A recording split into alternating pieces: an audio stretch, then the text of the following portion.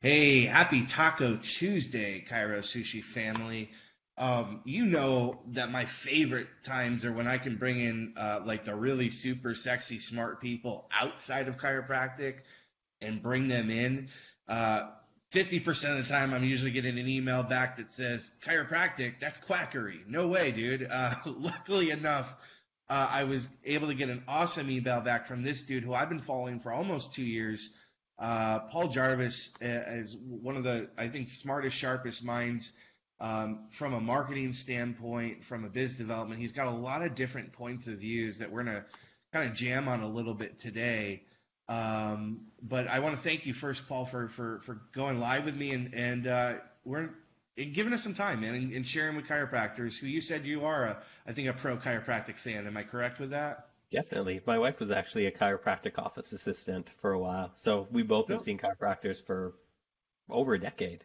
Oh, cool. Okay, so this was Yeah. there was a serendipitous that in that. So, tell us a little bit about. I want to dive into your journey first, and to tell people who don't know who you are, and who you've worked with, and just kind of your jam. Yeah, so I started out in the 90s as a web designer, and I was working with everybody from pro sports athletes to Fortune 100 companies to car manufacturers. And then I kind of, at the end of doing that, around 6, 7 years ago, I was working mostly with online entrepreneurs like the Danielle Laporte, Marie Forleo, Chris Carr, that sort of thing. So I went from like Warren Sapp and Shaquille O'Neal to Microsoft to like Danielle Laporte for clients. And then from there, I started to work on building my own products. And products for me are books, online courses, and software primarily.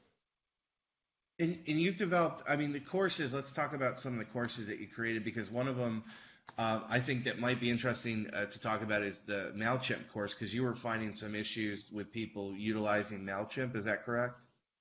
Yeah, I found that I think MailChimp is great software, but I think MailChimp can be used fundamentally incorrectly. And I don't think that MailChimp does a good enough job explaining ways to use it for business. I think they're getting a lot better, but the reason why I created that course was I wanted to show people how to really do things like link customers and subscriber data or segment out so you're not pitching something that somebody already owns, or even just being able to message people on a recurring basis if you sell a recurring service. So there was just this huge opening in the Mailchimp knowledge space where I didn't think Mailchimp was hitting it 100%. Where I'm like, I can teach small businesses how to use Mailchimp because I'd been using Mailchimp myself since they started for the clients that I was working with when I was doing client work and web design work. So I was like, I can teach people how to use Mailchimp quite a bit better. And so yeah, I made a course for it. And if someone wanted to use that course, because we have a lot of chiropractors that are now just kind of like chiropractic. You know, you said your wife was a CA and at one point, and you know this might know this that chiropractors are usually 5 to 10 years behind the curve, and they're just now kind of getting into like drip sequences, which Mailchimp offers. What are some things that you think from knowing a little bit about with your wife and seeing chiropractic, like what could a chiropractor, a small business owner, be utilizing more with Mailchimp? You think? Yeah, I definitely think follow-ups because I never want to book another appointment when I'm there because I don't know what my schedule is going to be. But if I get a reminder from my chiropractor, like, hey, it's been a month, I'd be like, it has been a month. Let Yeah, me click into the online. And another thing, my chiropractor now has online booking software, so I don't need to talk to a person on the phone. Most people don't like to talk to people on the phone. It's like a weird thing that exists now. So I like that I can just go in, I can look at my chiropractor schedule on the internet, and I can pick a spot that works for me and don't have to talk to anybody. I like the people that work at reception, but if I don't have to talk to somebody, I'm much more likely to book. So just getting follow-ups. I think just yeah. even getting follow-ups for, hey, if you like seeing me, if you like the adjustments, maybe leave a review for me on Yelp or on Google or somewhere just to get more reviews. Because reviews are so important for everybody nowadays. So maybe a few days after an appointment, when they're starting to feel the full effects, be like, you feel better. How about Yeah. you just give me a little review on the Yelp? Now I pick up. Okay, because I got to bring it up because one of the things in our email exchange was I can't go through Facebook. I pick up a little bit from your vibe, from photos of you, from obviously from your point of view on certain basis of being small. We're going to dive deeper into that. Are you a shy guy, first of all? Can I just ask that question? Yeah, totally. I mean, well, so I'm 100% not shy, but I'm completely introverted. Okay. So I lean more towards not doing things with other people, which sounds awful, but like that's No, but I honest. actually posted your article about the introverted salesman in one of our chiropractic sales Cool. groups because I thought it Yeah. was a really interesting read. Yeah, so I feel very introverted and awkward, but I'm not, I feel like shy, and I could be wrong here. I feel like shy a lot of times comes from a lack of ego, which I think is fine. Most people could do with a bit less ego, but I feel Yeah. like I have a pretty big ego, so I feel like I'm not shy in any way whatsoever, but I am very introverted and slightly awkward and weird. So it's like it's a weird combination. So, is there another reason? I also know because we're going to talk about your analytics tool. Privacy is a big issue. Uh, Talk me through the not being on because you're not on Facebook whatsoever, right? And if you wouldn't mind sharing, why is someone who's in the tech space not on Facebook? Yeah, so the first thing is I just don't like it, which I don't even have a good reason. Like, I just think for me personally, I don't want to use it.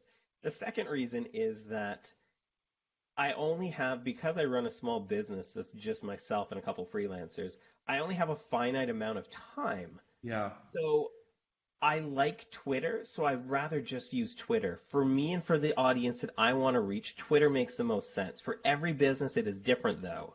So that's not advice for people. That's just me going through my own head. Like, it doesn't make sense for me to be on like Pinterest. I don't even know how Snapchat works. I feel like I'm too old for Snapchat. I'm with Like, you. I don't understand Snapchat at all. So I feel like if I'm going to be on social media, I want to pick the one that I can have the most impact with and have the most enjoyment from. And with Twitter, like I don't have any notifications for Twitter. I only know about things happening on Twitter if I'm logged in, just typically once or twice a day. So I don't get pings or notices or like little red dots on the app that are trying to get me to come back into the app.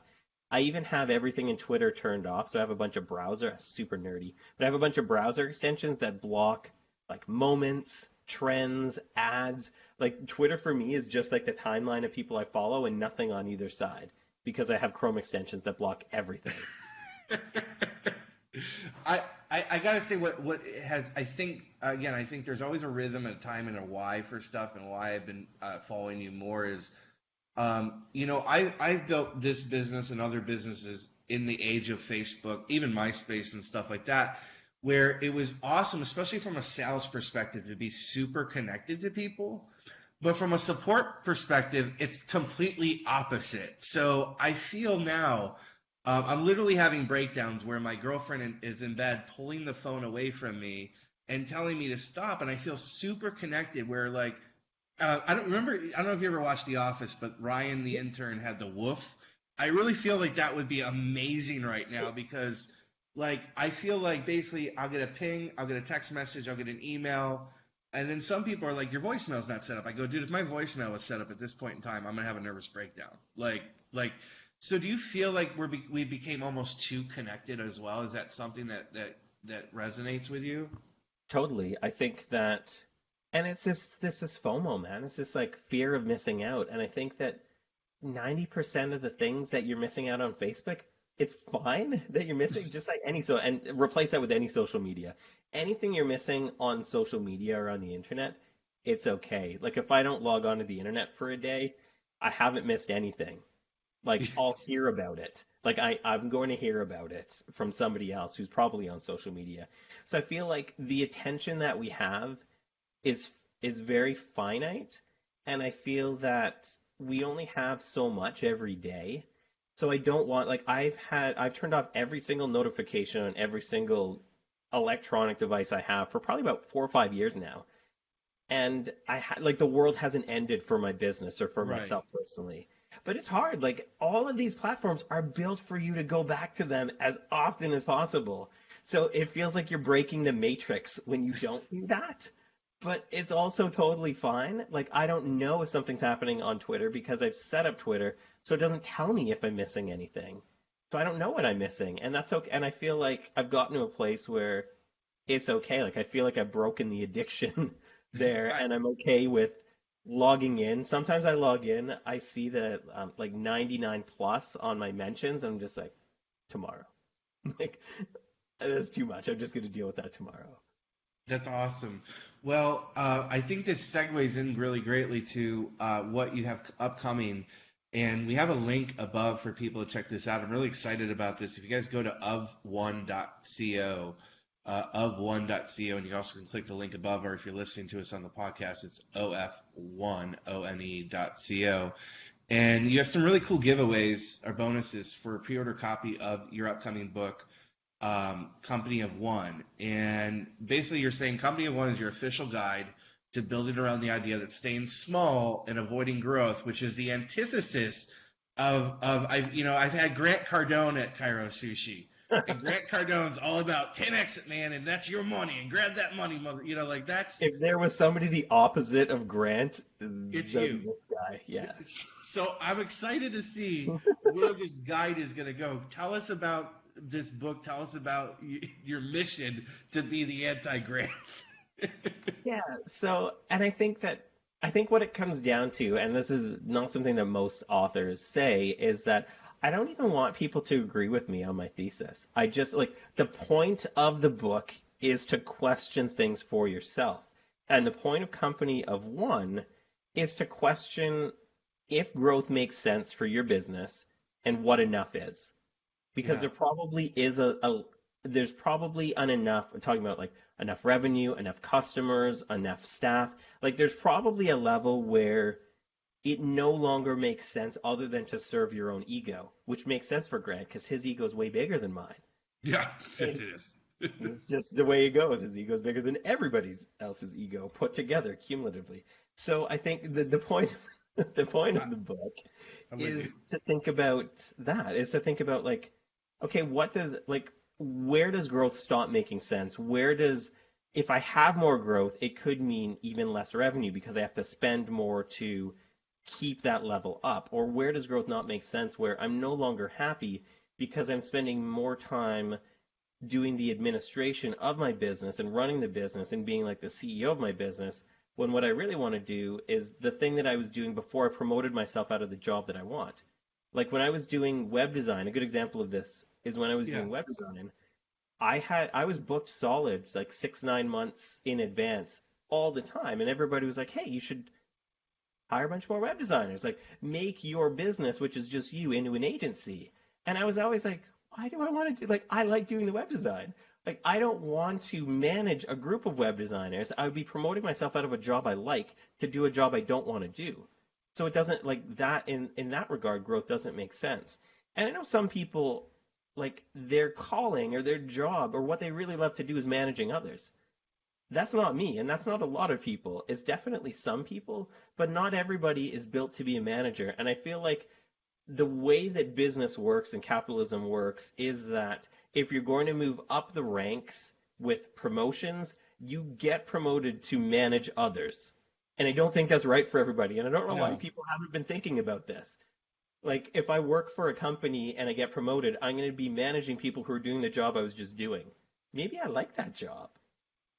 Like that could happen.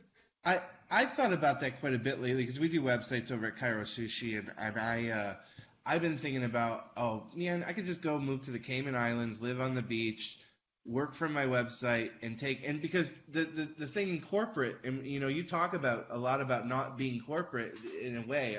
That's what I perceive, and always correct me if I'm wrong with any perceptions on that. But one of the things is, happiness is important. We're seeing this in the chiropractic profession, Paul, where um, in the Mercedes 80s, as we used to lovingly call it, the big thing was how many visits are you seeing? How many new patients are you growing?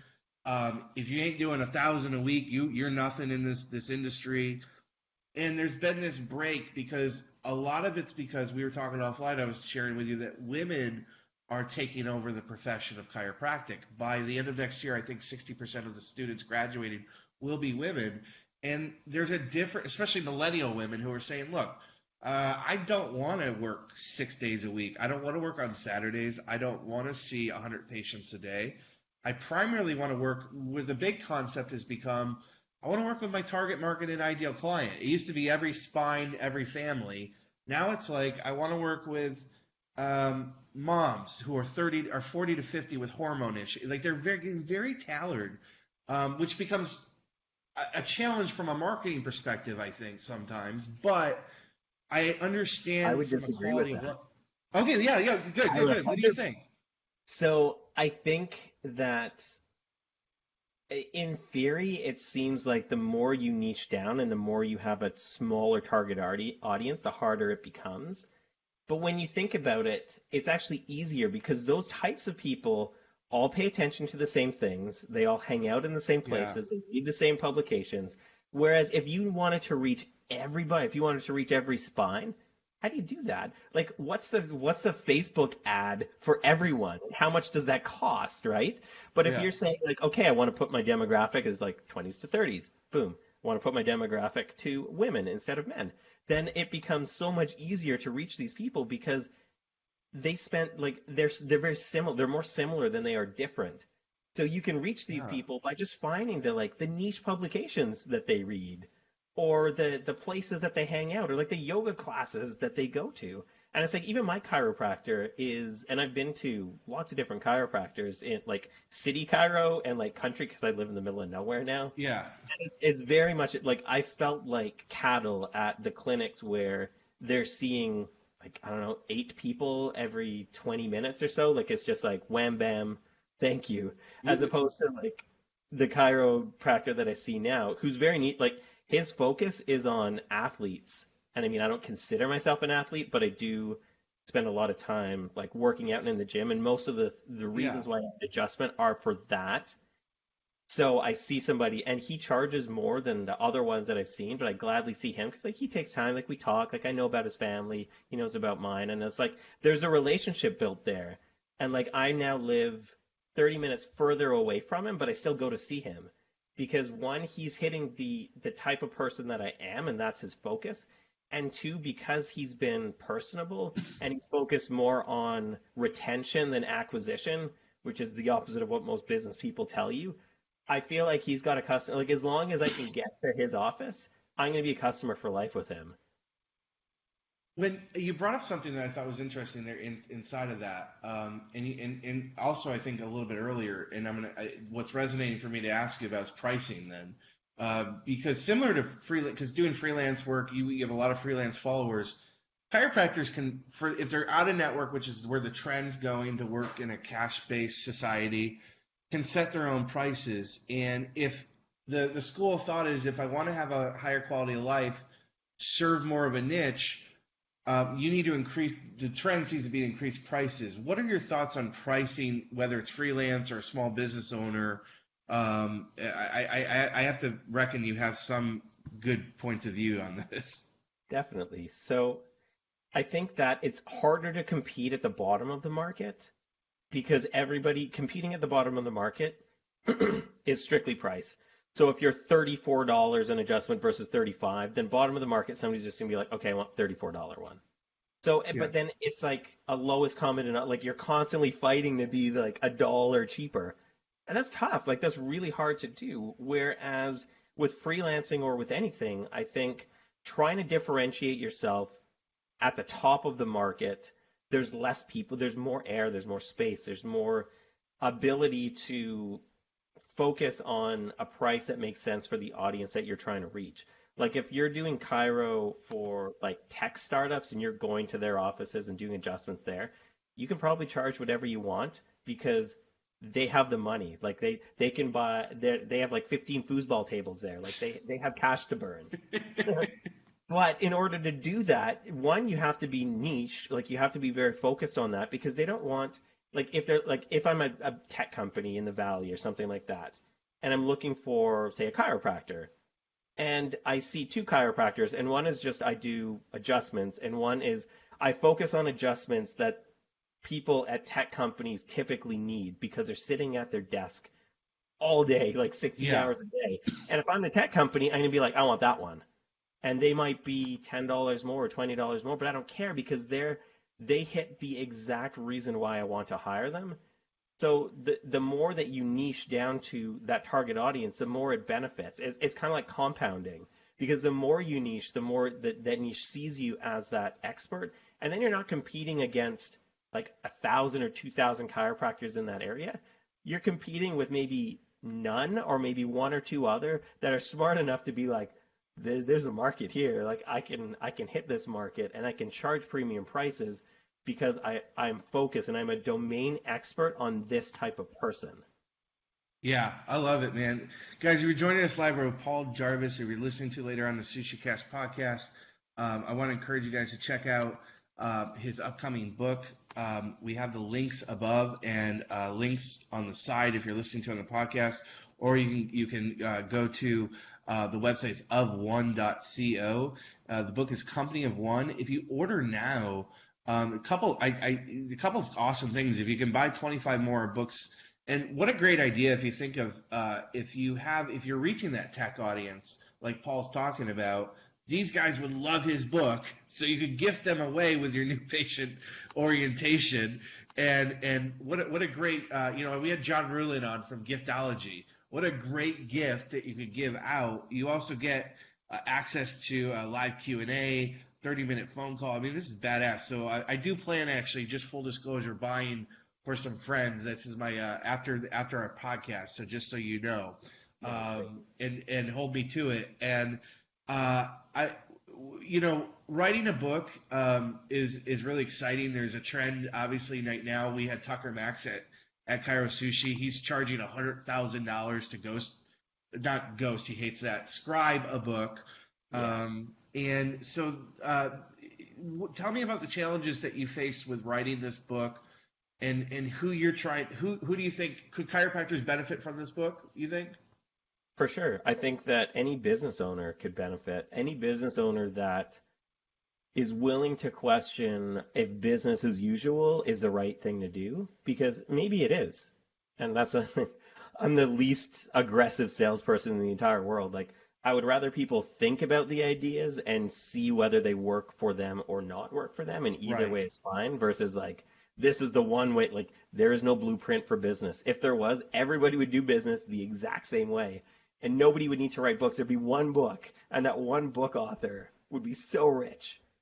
So that's why there's tons of business, because there's tons of different ways to do business, regardless of what anybody says. And I think Yeah. my way works for a lot of people, but it totally doesn't work for everybody. It just works for people who want to basically figure out that. And the main thesis of the book is that the byproduct of success isn't necessarily growth, it's freedom. And freedom to choose what you want to do next with your business. Maybe it is growing, and that's totally fine, but it's up to you to think about what makes sense. What makes sense for you and your business, and like that the life that you have outside of business, because hopefully we all have at least some kind of life outside of business. Hard to work all day, every day for all waking hours. Yeah. I want to transition and ask you about, because you do work in the web space. You built alongside with a partner Fathom, which, dude, thank you, because as an SEO guy, a web guy for years, you exactly what your blog article said. It was the same thing I've been thinking about Google Analytics for years, and it's just this cumbersome, noisy, like a lot of BS, and everything when I talk websites with people is exactly what you have on Fathom. You offer a free one for developers and anyone who wants to use it through GitHub, but you also offer a very, very low fee for individuals that want to hook it up to their website. And it's checking unique visitors, page views, time on site, bounce rate, which I think is the most crucial. Maybe I'm wrong. You tell me. I think you're much more advanced in web than I am, but why are those the metrics you're looking at? And obviously those are important to you. That's why you put them in there. But people don't talk about bounce rate enough in websites, I think, right? Yeah, and I mean, I think it's a fundamental shift from vanity metrics to useful metrics. Yeah. And so things like vanity metrics would be like page views, but not all page views are equal. You could have 100,000 page views from people that don't care about chiropractic. They just clicked on a link and didn't know what it was, Right. versus people that went to the website looking for a chiropractor. And so what bounce rate tells us is how many people that hit your website actually wanted to find any information on it, or if they just left after clicking anything else. So I think bounce rate is really important. For the other metrics that we track, I just thought about to start what I care about as somebody who's built probably 500 to 1,000 websites. And then I started interviewing other people who build websites and people who run businesses online and what they cared about. And really, it came down to what we're talking about, bounce rate, the top pages on a site, Yeah. and then the top refers. Like you want to see who's driving the most traffic to your site and make decisions in your business based on that. Whereas there's so many vanity metrics of like doesn't like things like the number of subscribers on your mailing list. That doesn't really matter if nobody opens the emails. Or you could have a really tiny list that's super engaged. So things like that don't matter. So I'm trying to cut the crap of like what doesn't matter but we all measure versus like what actually does matter that we should just be paying attention to. Because like I look in Google Analytics, like this is what I do for a living. You Yeah. know what 90% of that stuff is. It's just like pages of graphs and stuff. And I'm Yeah. like, I just want to see like, and so I don't log into Google Analytics. And a lot of people have Google Analytics but don't log in. So I wanted to build a tool that was so useful that people would actually just want to like there's one like literally the app is one page. You can log in, get the information you need in a couple Well, seconds, and then leave. yeah. Like I don't want nobody needs to spend time in Fathom. They can just go in, get the data they need to make some decisions, and then move on and run their like. I don't want to spend all my time in analytics. Like I want to run my business. I want to do fun things with my business. So that's why we built it, and we got there's so much traction around the open source version that we're like, how about we just have a hosted version for non-developers, so they can just like sign up, pay them a low monthly fee, and get the code. They paste it into their site. There's a WordPress plugin if you use WordPress. You have zero code to touch, and it just works, and you just have the data you need. Love it, man. You have an article, a great article about solar entrepreneurism is a myth, and you talk about, you're going to need certain people. One of the things is like there's a trend with like Wix and a couple other like server like templated based websites. Yeah. They're not bad, some of them, but their SEO obviously there's usually problems with. We tend to see, right? Yeah. When is it, especially for a professional service provider? Is it what should someone be like saying? You know what? I need to hire someone like a Paul Jarvis or somewhere. Like when does that become the fundamental reality for them? Yeah, when the majority of your business is being driven by your website, then it's really time to start thinking about your website. Okay. And not necessarily even just to hire somebody, but to think like I find that a lot of people build websites like they build websites for themselves. And like your opinion and your ideas don't matter at all for your website. You need to think only about what your customers or potential customers need. So for things like Cairo, I want to, if I'm an existing client, I want to book an appointment quickly. I don't care about anything else on your website. I don't care about all these bells and whistles. Like I just want like book an appointment button front and center. If I'm a new client, I probably want to read some reviews. I want some social proof. I maybe want a phone number. I want to see what the process, maybe I'm scared of it. Maybe I want to see like what chiropractic is and isn't. So you have to think about what your customers or your potential customers want and not what you want. Maybe your favorite color is blue and you like this font style of these photos. Who cares? It doesn't like you need to think about what the type of people that you want to have as customers, what they want, because that's so much more important. It And makes I me think say of this from decades of being a web designer. yeah. And here It is makes my me think. It makes me think of a chiropractor in upstate New York who he listens to Christian music in his office because that's what his target market listens to, and he's not really like into Christian music, like but yeah, your the web's state of talking. web. I think Noah Kagan would get pissed at us, but I'm gonna love him. I picked up from you. You're not. I don't want to say anti pop up. But I feel like you destroy noise and distractions. Like I go to your site, very clean, very easy to use. Tell me about the state of web right now, especially for business owners. Are we making it too complicated? What's your take? Yeah, so my whole thing is I don't want to, because I'm a writer, I don't want to interrupt people reading my site. So there's no notifications, there's no pop-ups, there's no noise. It's just you're I'm an author, I want you to read my stuff. If you want to sign up, there's a sign up button below. The only thing that I really care about on my site is signups because my business is driven by my mailing list. So it's all business decisions that have led me to the way my website looks. For pop-ups specifically, they can definitely work and they can definitely boost signups. But again, I'll come back to vanity metrics where I tried pop-ups on my site for I think about 4 months and I saw a 30% uptick in subscription rate to my website. But then 6 months later, almost none of those people had bought anything from me. They weren't Yeah, opening my newsletter. So that vanity metric of the 30% bump was useless because none of them became customers. None of them even opened my emails. So I yeah. deleted them all and then I deleted the pop-up. The other thing is that Google punishes sites that have pop-ups that show up instantly. So that's definitely something to be aware of because that's a new thing that's happened in the last 12 months. Dude, you've been awesome. I normally when I talk to chiropractors I do some weird questions to close out. I'm gonna twist it up for you a little bit and get some word association with you, ask you some funky questions if you're cool with that. Let's do it, man. All right, man. Um, I'm gonna give you when I say the word ROI, what comes up for you? Return on investment. R- r- What do you feel about return on investment? This is like psychiatry a Yeah. little bit. What is your Okay. Okay. it, I got you now. okay? I always pay attention to the impacts that it has on long term because the issue that I have with growth hackers is it's entirely short term focused.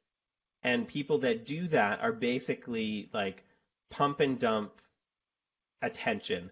So they will just hammer your attention until you buy or leave. And what I found with my own business is that most people don't buy from me right away. And that's fine. Like I want people to get to know my style before they buy something from me.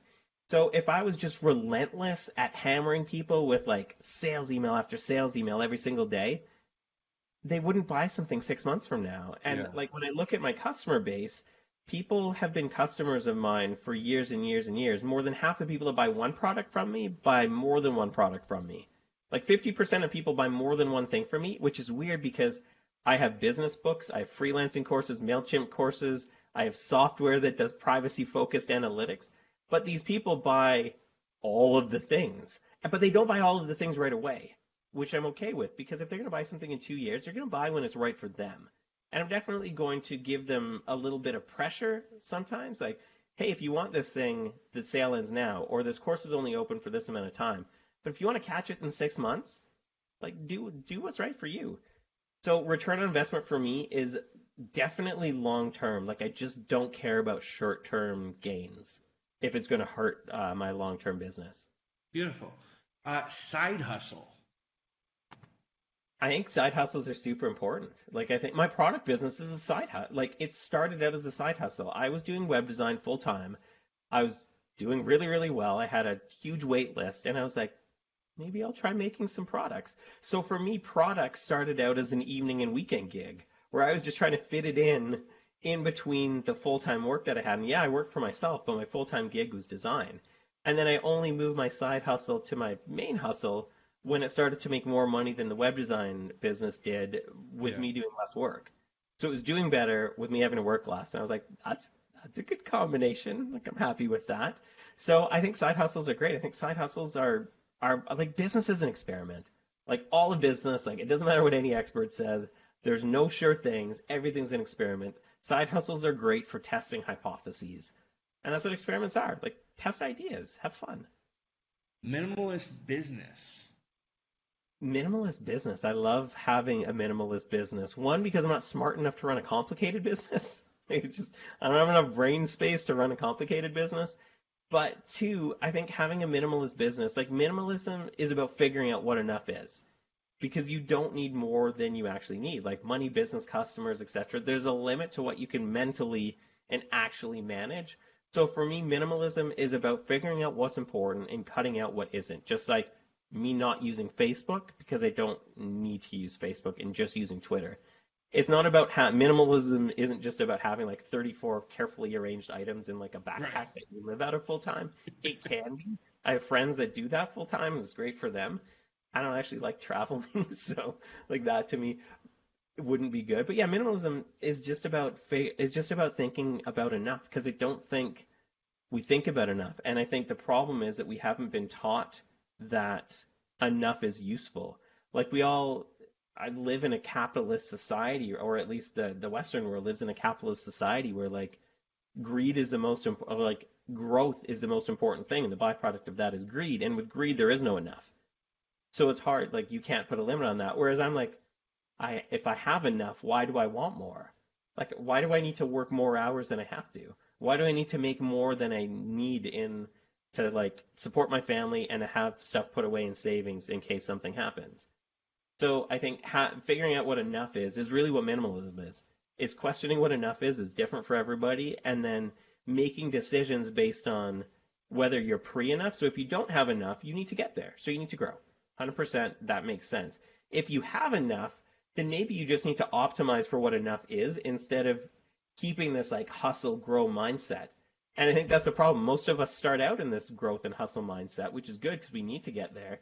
But then we don't stop. We're just like, this worked and like this is what I got going. I'm just gonna keep going. And I'm like, how about hey guys, how about we stop doing that? How about we question what enough is? How about we There's figure it out? so many ideas, Paul, out there, even in our space, that like I run into problems where people, and you wrote about it in one of your blog articles. I can't remember which one it was, but it hit the nail for me in the head where um, you run into like I run into a client experience, um, and they're like, I want to do this, I want to do that, I want to do that, and I'm like, you don't have the budget, number one, to do all that.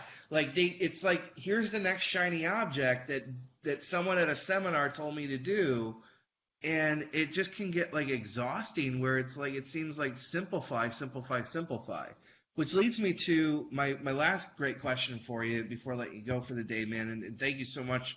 Really appreciate this. If you were given the keys to a chiropractic office and you were going to set up shop in a town, where would that be? Who would be your ideal target market client? And what would you do to differentiate yourself, you think? Just a little spark game for our people listening and Yeah. watching. Yeah, I mean, one, I would make it super easy to book online and to automate. I think automation can be misused, but it can be used to such a great degree that you can streamline so many things. Like maybe when you book an appointment, you can prepay for it. Or you can be upsold like, hey, if you book 4 appointments, you get 10% off or something like that, where I'd be like, if I can have this handled on the internet with software that exists that I don't have to build, heck yeah, like I would totally want to do that. Like my mind, because it's so tech based, is always like, how can software solve a problem easier and better than a person? And that's not always the case. The human touch is definitely required, but some things can definitely be solved by technology, like automation and that sort of thing. As far as where, I would first think about who my audience is and then make it in a convenient place for them. And for me, like audience always comes down to who are the type of people who I feel like I can help the most or provide the most value to? Who are the people that I actually like working with? Because I think we can pick our audience, even if we don't think we can. Like, we can choose the type of people that we are for and the type of people that we're not for.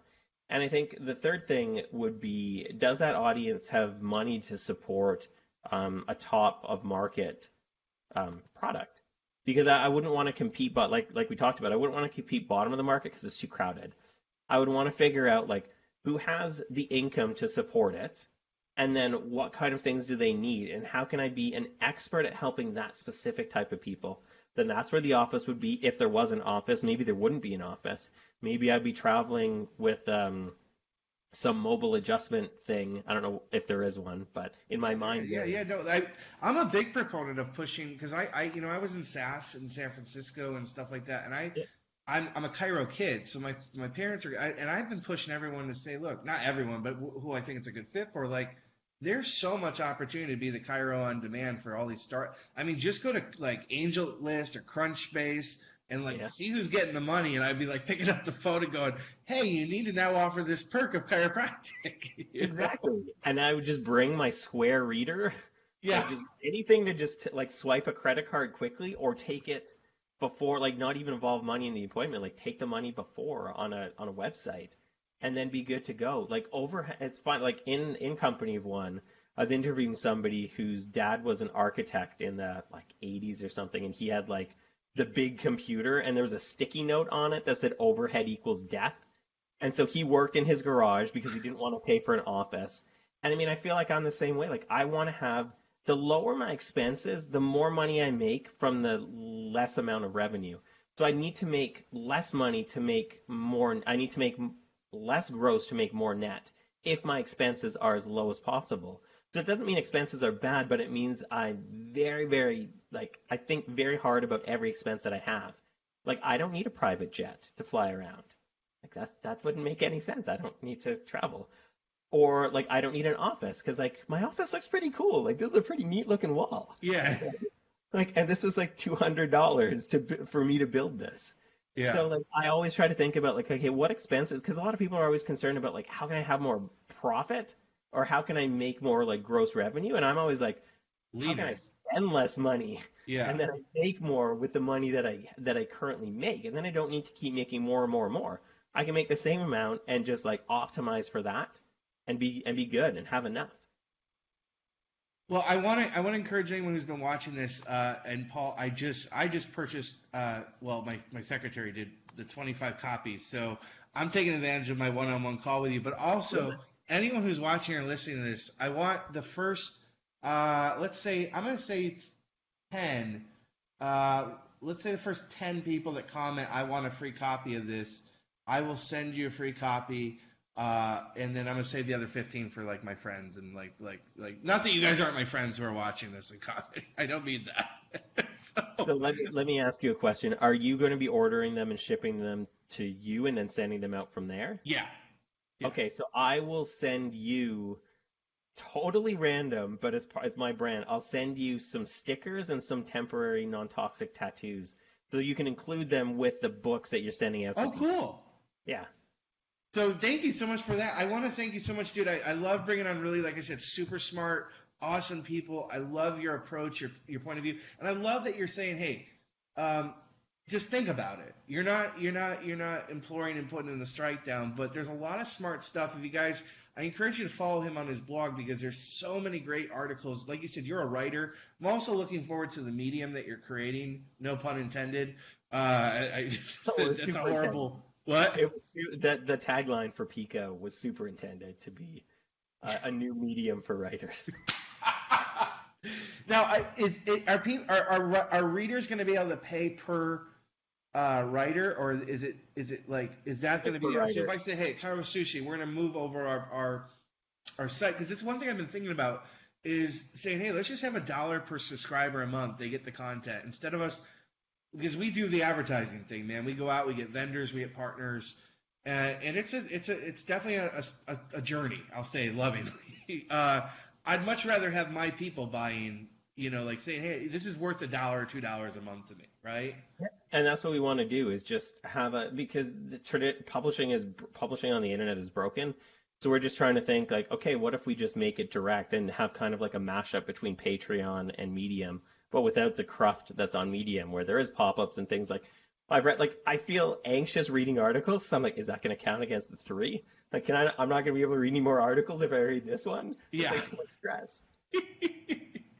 Well, I want to thank Paul Jarvis. You guys, if you want to check out and order his book, or you can take me up. One copy's already gone, Sarah Guido. You got it. I'm sending that to El Paso, Texas. If you want your copy, I got 9 left from me. But if you want to order yourself or get some copies for your clients, stuff like that, you can go to ofone.co. Go and actually check out Paul Jarvis. It's actually pjvs.com. PJRV. What's that? PJRVS. PJRVS.com, and you can follow him there. Definitely check out his analytic tool, Phantom. He's got a new writing tool coming out that might be really resourceful for some of our chiropractic bloggers. I'm really thinking that, dude. Just so much smart shit, man. Thankful for you to share some time and energy and nuggets with us today. Yeah, thanks. This has been a blast. Thank you. Thanks, man.